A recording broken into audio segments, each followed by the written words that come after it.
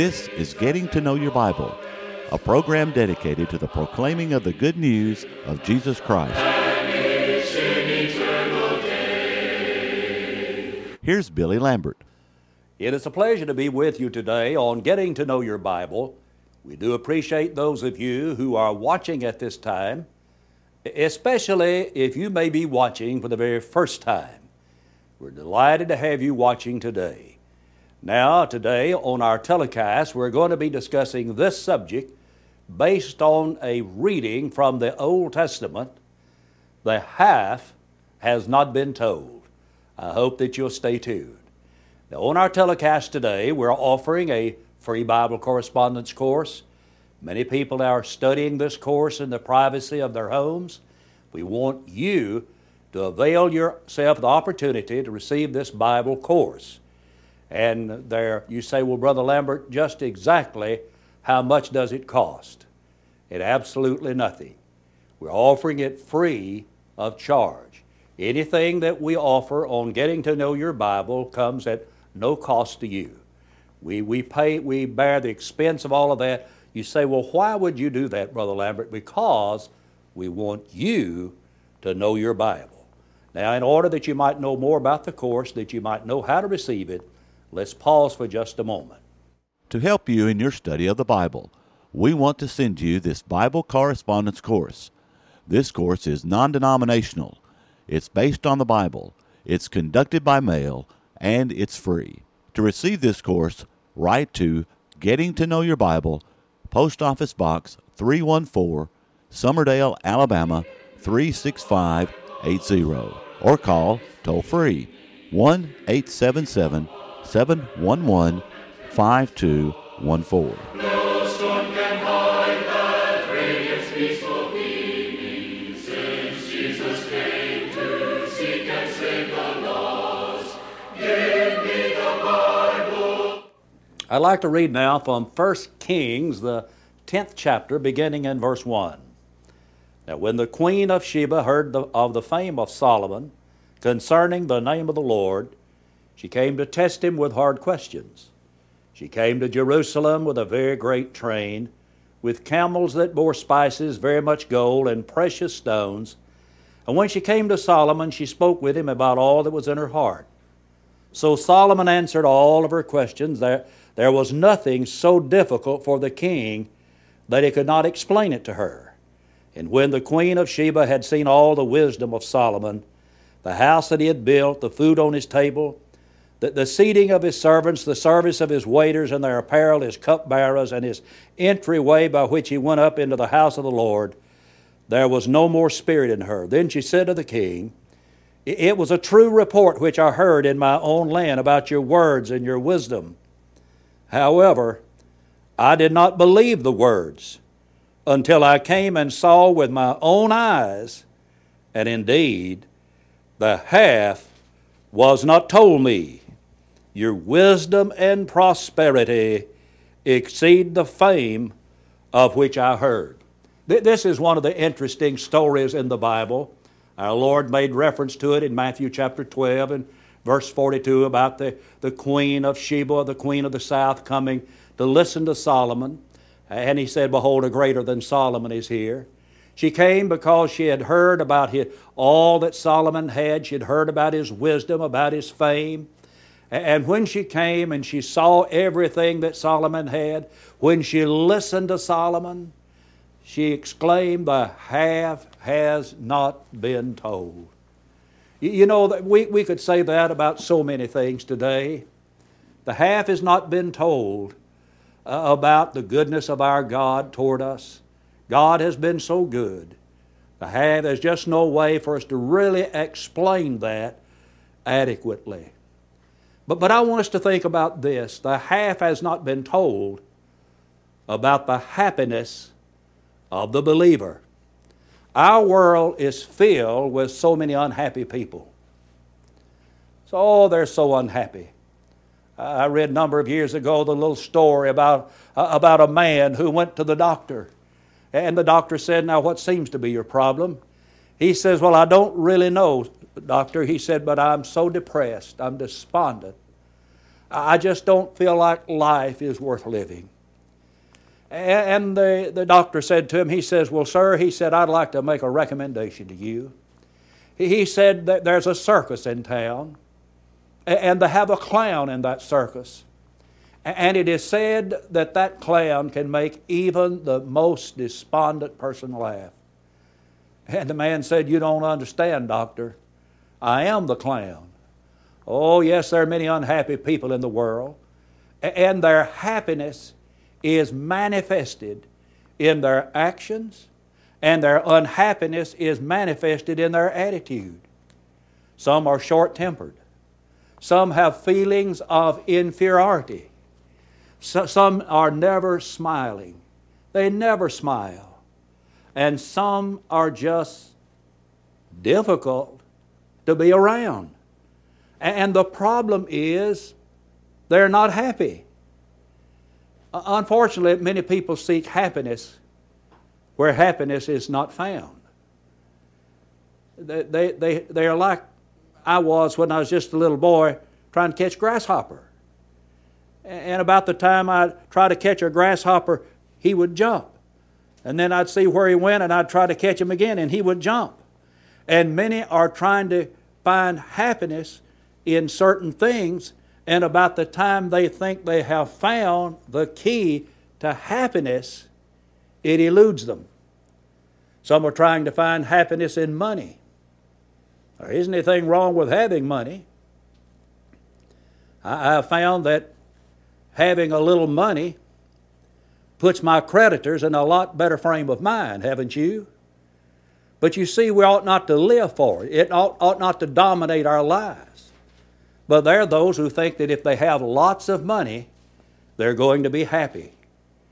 The wife of a very famous entertainer said many years ago, I thought money could buy happiness. I've been terribly disillusioned. And there are lots of people that are disillusioned when they get it. And if you were to have all the money in the world, that doesn't mean that you're going to be happy. Some are trying to find happiness in the use of things like alcohol or other kinds of drugs. But that's not going to bring happiness, as usually it brings misery instead of happiness. So some try to find happiness in books. Some try to find happiness in education. Some try to find happiness in living a life of immorality. But they're seeking happiness where happiness cannot be found. God did not design man to be unhappy. If you have the notion that God made us to be unhappy, then you don't understand the God of the Bible. He designed us to have a life of happiness and abundance and a fulfilled life. John 10:10, Jesus said He came that men might have life and that they might have it more abundantly. I think about what Peter wrote in 1 Peter, the 3rd chapter, verses 10 through 12. He that will love life and see good days, let him refrain his tongue from evil and his lips that they speak no guile. You see, the Lord wants us to be able to love life. He wants us to be able to see good days. God wants man to be happy. And Solomon looked for it. If there's ever been a person that looked for happiness, it was Solomon. In Ecclesiastes, the 2nd chapter, he said he sought what a man should do under the sun all the days of his life. In other words, he wanted to find out what a man could do to have a fulfilled life, to have a happy life. And he looked for it. He traveled down every avenue, every highway you can imagine. He tried wine, women, and song. He tried all the things that a lot of people are trying today in looking for happiness. And his conclusion was, all is vanity and all is vexation of spirit. When you turn to the book of Ecclesiastes, in the 11th chapter of Ecclesiastes, I want you to listen to what he says as he comes near the end of his life. And I'm looking chapter 11 now, verse 9. And he's looking back. Here is a man who had been looking for happiness all the days of his life. And he says, rejoice, O young man, in your youth. And let your heart cheer you in the days of your youth. Walk in the ways of your heart and in the sight of your eye, but know that for all these things God will bring you into judgment. Therefore remove sorrow from your heart, and put away evil from your flesh, for childhood and youth are vanity. Remember now your Creator in the days of your youth, before the difficult days come and the years draw near, when you say, I have no pleasure in them. I want you to think about what Solomon says as he comes to the close of life. After having looked for it all of his life, look for happiness, to try to find out what a man should do under the sun all the days of his life. And he says, rejoice. Learn to live a life of rejoicing. He says, rejoice in your youth. Let your heart cheer you in the days of your youth. Walk in the ways of your heart and the sight of your eyes. But you need to know this, that God is going to bring you into judgment for all the things that you've done. So you need to learn to rejoice. And then he says, remove sorrow from your heart. Get the things out of your life that will keep you from being unhappy. Suppose you get out working in your yard and maybe you have some roses out in your flower garden, and you're out working in your rose garden and you happen to get stuck by one of those rose bushes. Oh, they have those stickers on them. And that thing stays in your flesh. And it hurts. Well, let me ask you, what are you going to do if you have that sticker in your finger?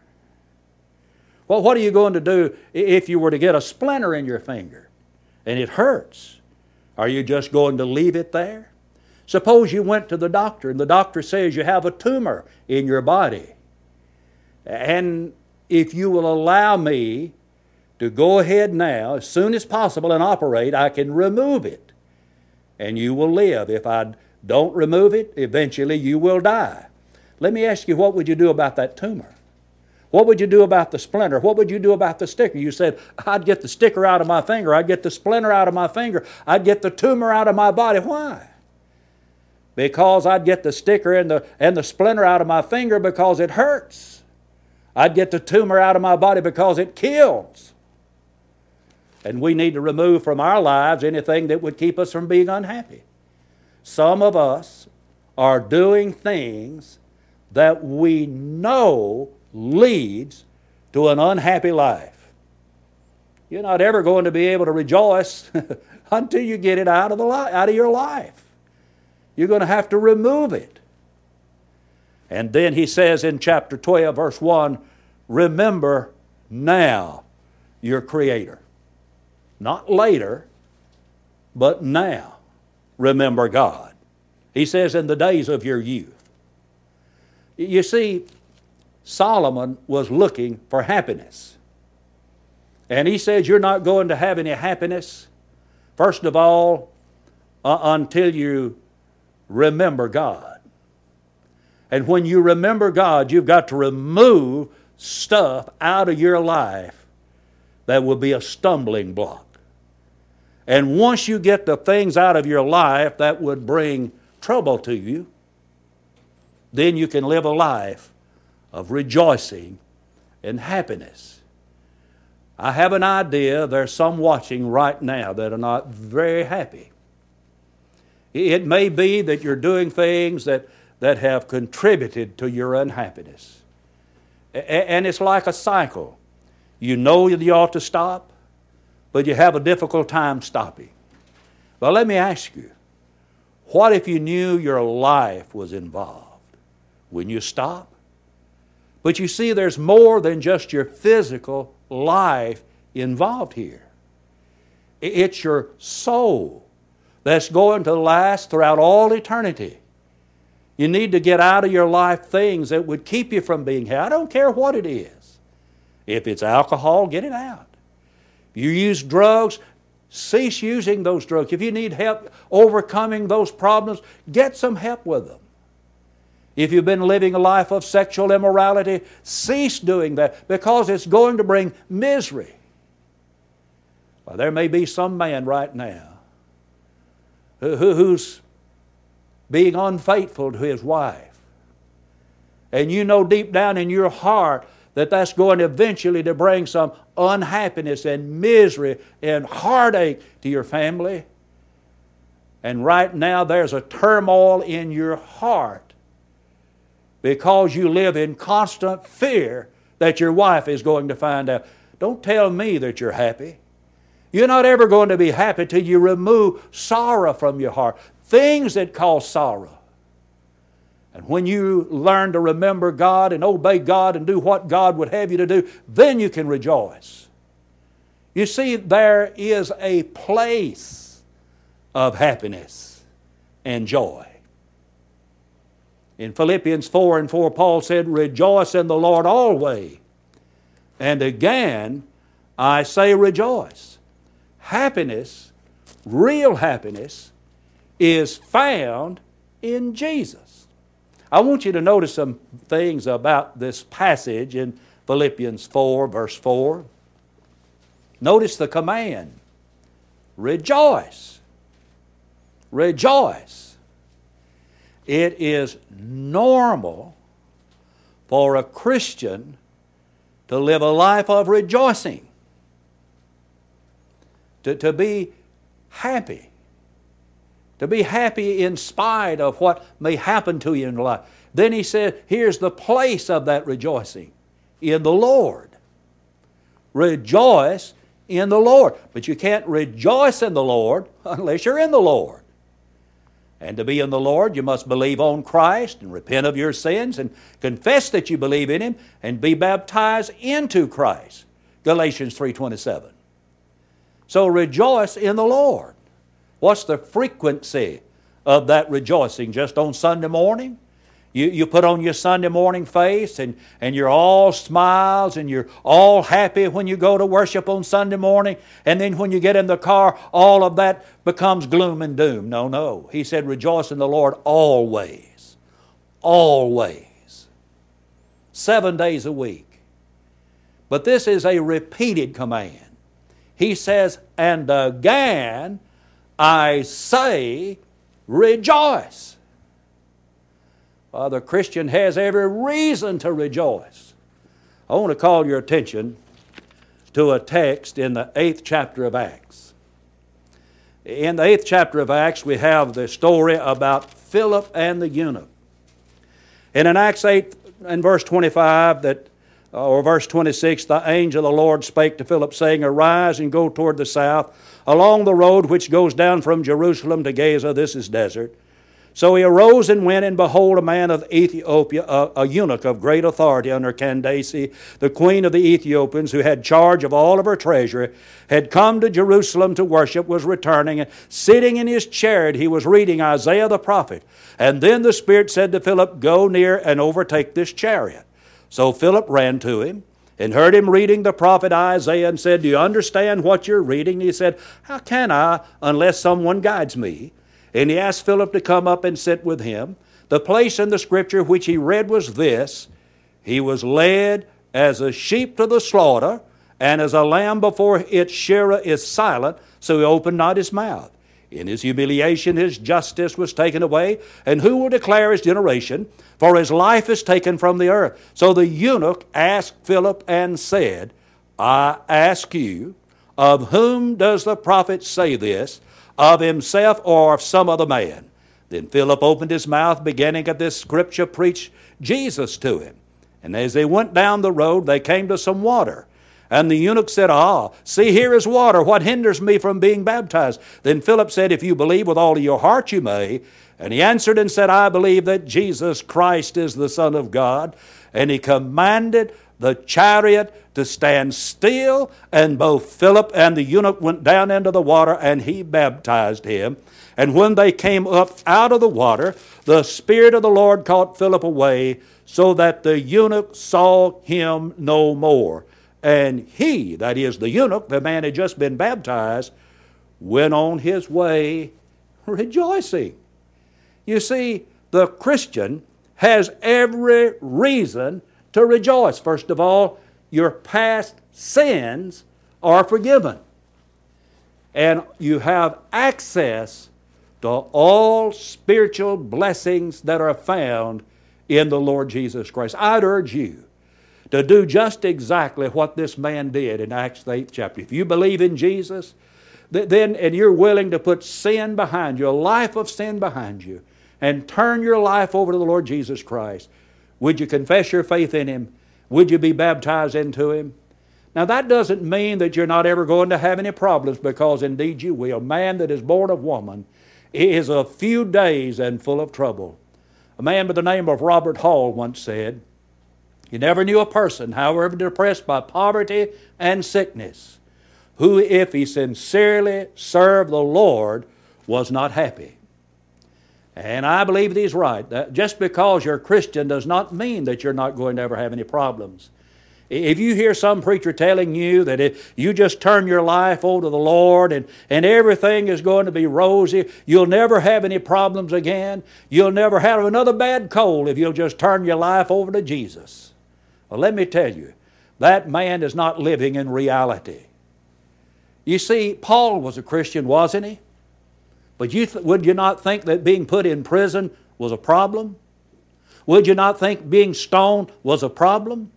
Would you not think being beaten was a problem? Would you not think being in a shipwreck was a problem? Would you not think being put in jail was a problem? Paul was a Christian.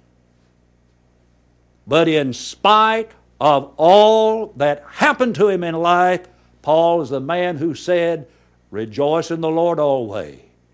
And again, I say rejoice. We can be content and we can be happy in spite of our circumstances. I want to call your attention to another passage in Philippians chapter 4. And this passage is in verse 11, where Paul wrote and said, "I have learned in whatsoever state I am in, therein or therewith to be content." Have you ever thought about where Paul was when he wrote that? When Paul said, "I have learned that whatever state I'm in, whatever the circumstances of my life are, I have learned to be content." Well, he wrote that, friends. He was in prison. You see, we need to learn to be content with whatever state we may find ourselves in. If we are content, we're not going to be grumbling. We're not going to be mumbling. We're not going to be complaining. Someone says, "Does that mean that you're satisfied?" Absolutely not. No. I'd like to get out of the circumstance that I may be in that may be causing me discomfort, but I'm going to be content. I'm going to be satisfied. I'm going to be satisfied with my lot in life, but at the same time I'm going to be trying to improve my lot in life. Just because an individual may be having financial difficulties, that's no sign that they have to always be unhappy. I've heard people talk to me, I've had people talk to me who lived through the Great Depression. And they've told me about some of the hardships that they endured. And I've had them say something like this, "Brother Lambert, we didn't have much. We just had enough to put on the table at times to feed our family, and we had a large family. But Brother Lambert, even though we didn't have much, we were happy. And we were a close-knit family." Maybe that might explain the reason we have families today they're not happy. They've had everything you can imagine. They have everything under the sun that's ever been invented. And they're not as close-knit as families ought to be. Just because a person may not be in want doesn't mean that they're not happy. Paul said, "I have learned to be happy in whatever situation I find myself." I know the world doesn't understand that kind of happiness. In Philippians, the 4th chapter, verses 6 and 7, Paul said, "Be careful for nothing, but in everything by prayer and supplication with thanksgiving, let your requests be made known unto God, and the peace of God that passes all understanding shall keep your hearts and your minds in Christ Jesus." You see, the world doesn't understand that peace because it passes their understanding. But men have a tendency to attach happiness to stuff, to things. But happiness is an inside job. Polycarp, who lived back in the early days of the church, was killed because of his faith. He was asked to renounce his faith, but he refused. And he said, 86 years have I served him, and he hath not wronged me. How can I blaspheme my King who has saved me? I'm aware that the world does not understand that kind of commitment. But you see, the Christian knows what Jesus can do. He can do all things through Christ who strengthens him, Philippians 4:13. Oh, I wish that you were a Christian. May I encourage you to be one? Folks, the half has not been told about the happiness of living the Christian life and the closing moments. May I invite you to visit the Church of Christ in your community, and also may I encourage you right now to request the free Bible correspondence course. Please call for it. I want to thank you for watching today, and until we meet again, may the Lord bless you, may the Lord keep you, is my prayer. Give me the Bible, holy message shining, thy light shall guide me in the narrow way, precept and promise, law and love combining, till night shall vanish in eternal day. Getting to Know Your Bible has been presented by Churches of Christ. If you have a question about the church, or if you would like the location of a Church of Christ near you, or to receive the free Bible course, write to Getting to Know Your Bible, Post Office Box 314, Summerdale, Alabama 36580, or call 1-877-711-5214. Join us next time for Getting to Know Your Bible.